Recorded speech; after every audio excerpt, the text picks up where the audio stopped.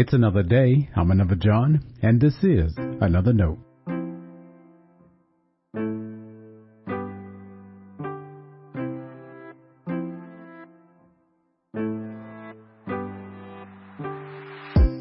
Today's edition of Another Note is titled, I Want Treasure. Our scripture reference today is Luke chapter 18, verses 18 through 30. As always, may the Lord add a blessing to the reading and hearing of His holy word.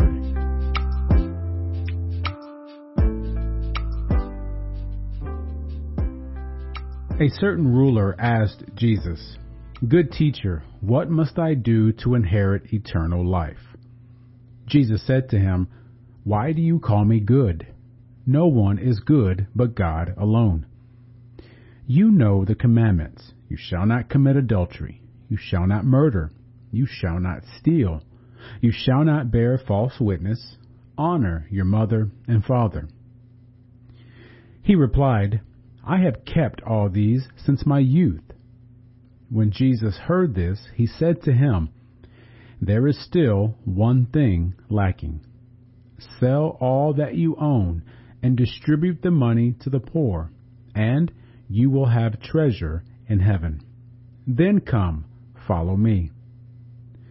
But when he heard this, he became sad, for he was very rich. Jesus looked at him and said, "How hard it is for those who have wealth to enter the kingdom of God. Indeed, it is easier for a camel to go through the eye of a needle than for someone who is rich to enter the kingdom of God." Those who heard it said, "Then who can be saved?" He replied, "What is impossible for mortals is possible for God." Then Peter said, "Look, we have left our homes and followed you." And he said to them, "Truly I tell you, there is no one who has left house or wife or brothers or parents or children for the sake of the kingdom of God who will not get back very much more in this age and in the age to come eternal life." This is the word of our Lord. Thanks be to God.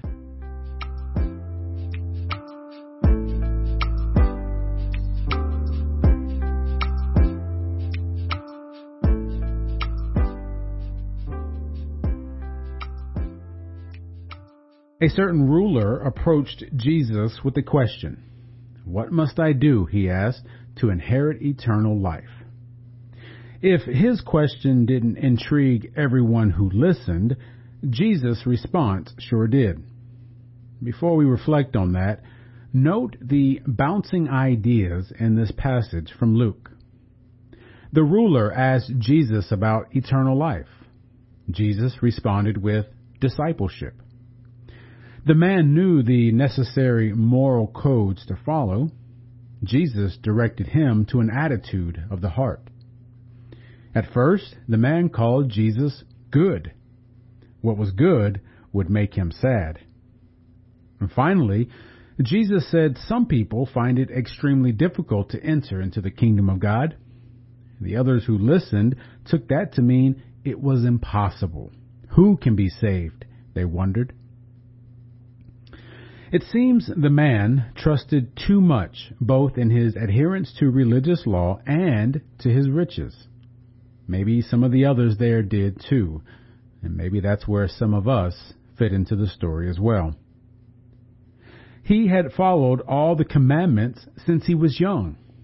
And that sounds like a "I've been going to Sunday school all my life" kind of brag. With all his ability to follow those commandments, what else did Jesus see in him? Was it his posture towards what Jesus said? Was it the way he first addressed him? Did he have a reputation? Whatever the case, the Lord said he lacked one thing. He didn't lack pious living, apparently. He didn't lack the act of selling his possessions. He didn't lack the act of giving to the poor. Yes, those were things Jesus instructed him to do. And that could highlight the concern Jesus has for the poor, could also show us that Jesus wasn't impressed by mere religious adherence. But note that Jesus says to do those things, and then you will have treasure in heaven. So, what did he really lack? Treasure in heaven. His strict obedience to the law did not give him such treasure. Neither could his wealth. Doesn't that leave us with a question of our own? How do we inherit treasure in heaven? Well, it isn't anything we earn or do. It is by God's grace. Jesus said it's impossible for us and only possible with God. Salvation is God's job. Ours is to evaluate our lives, to take stock of what preoccupies our souls. Are we trusting in our religious upbringing more than we should? Are we so focused on making a living that we miss God's communion with us? Those are easy things to do, and they can be a challenge to confront. With God's help, Spirit can free us for joyful obedience. But we need to want God's treasure more than we want our own. Stay blessed.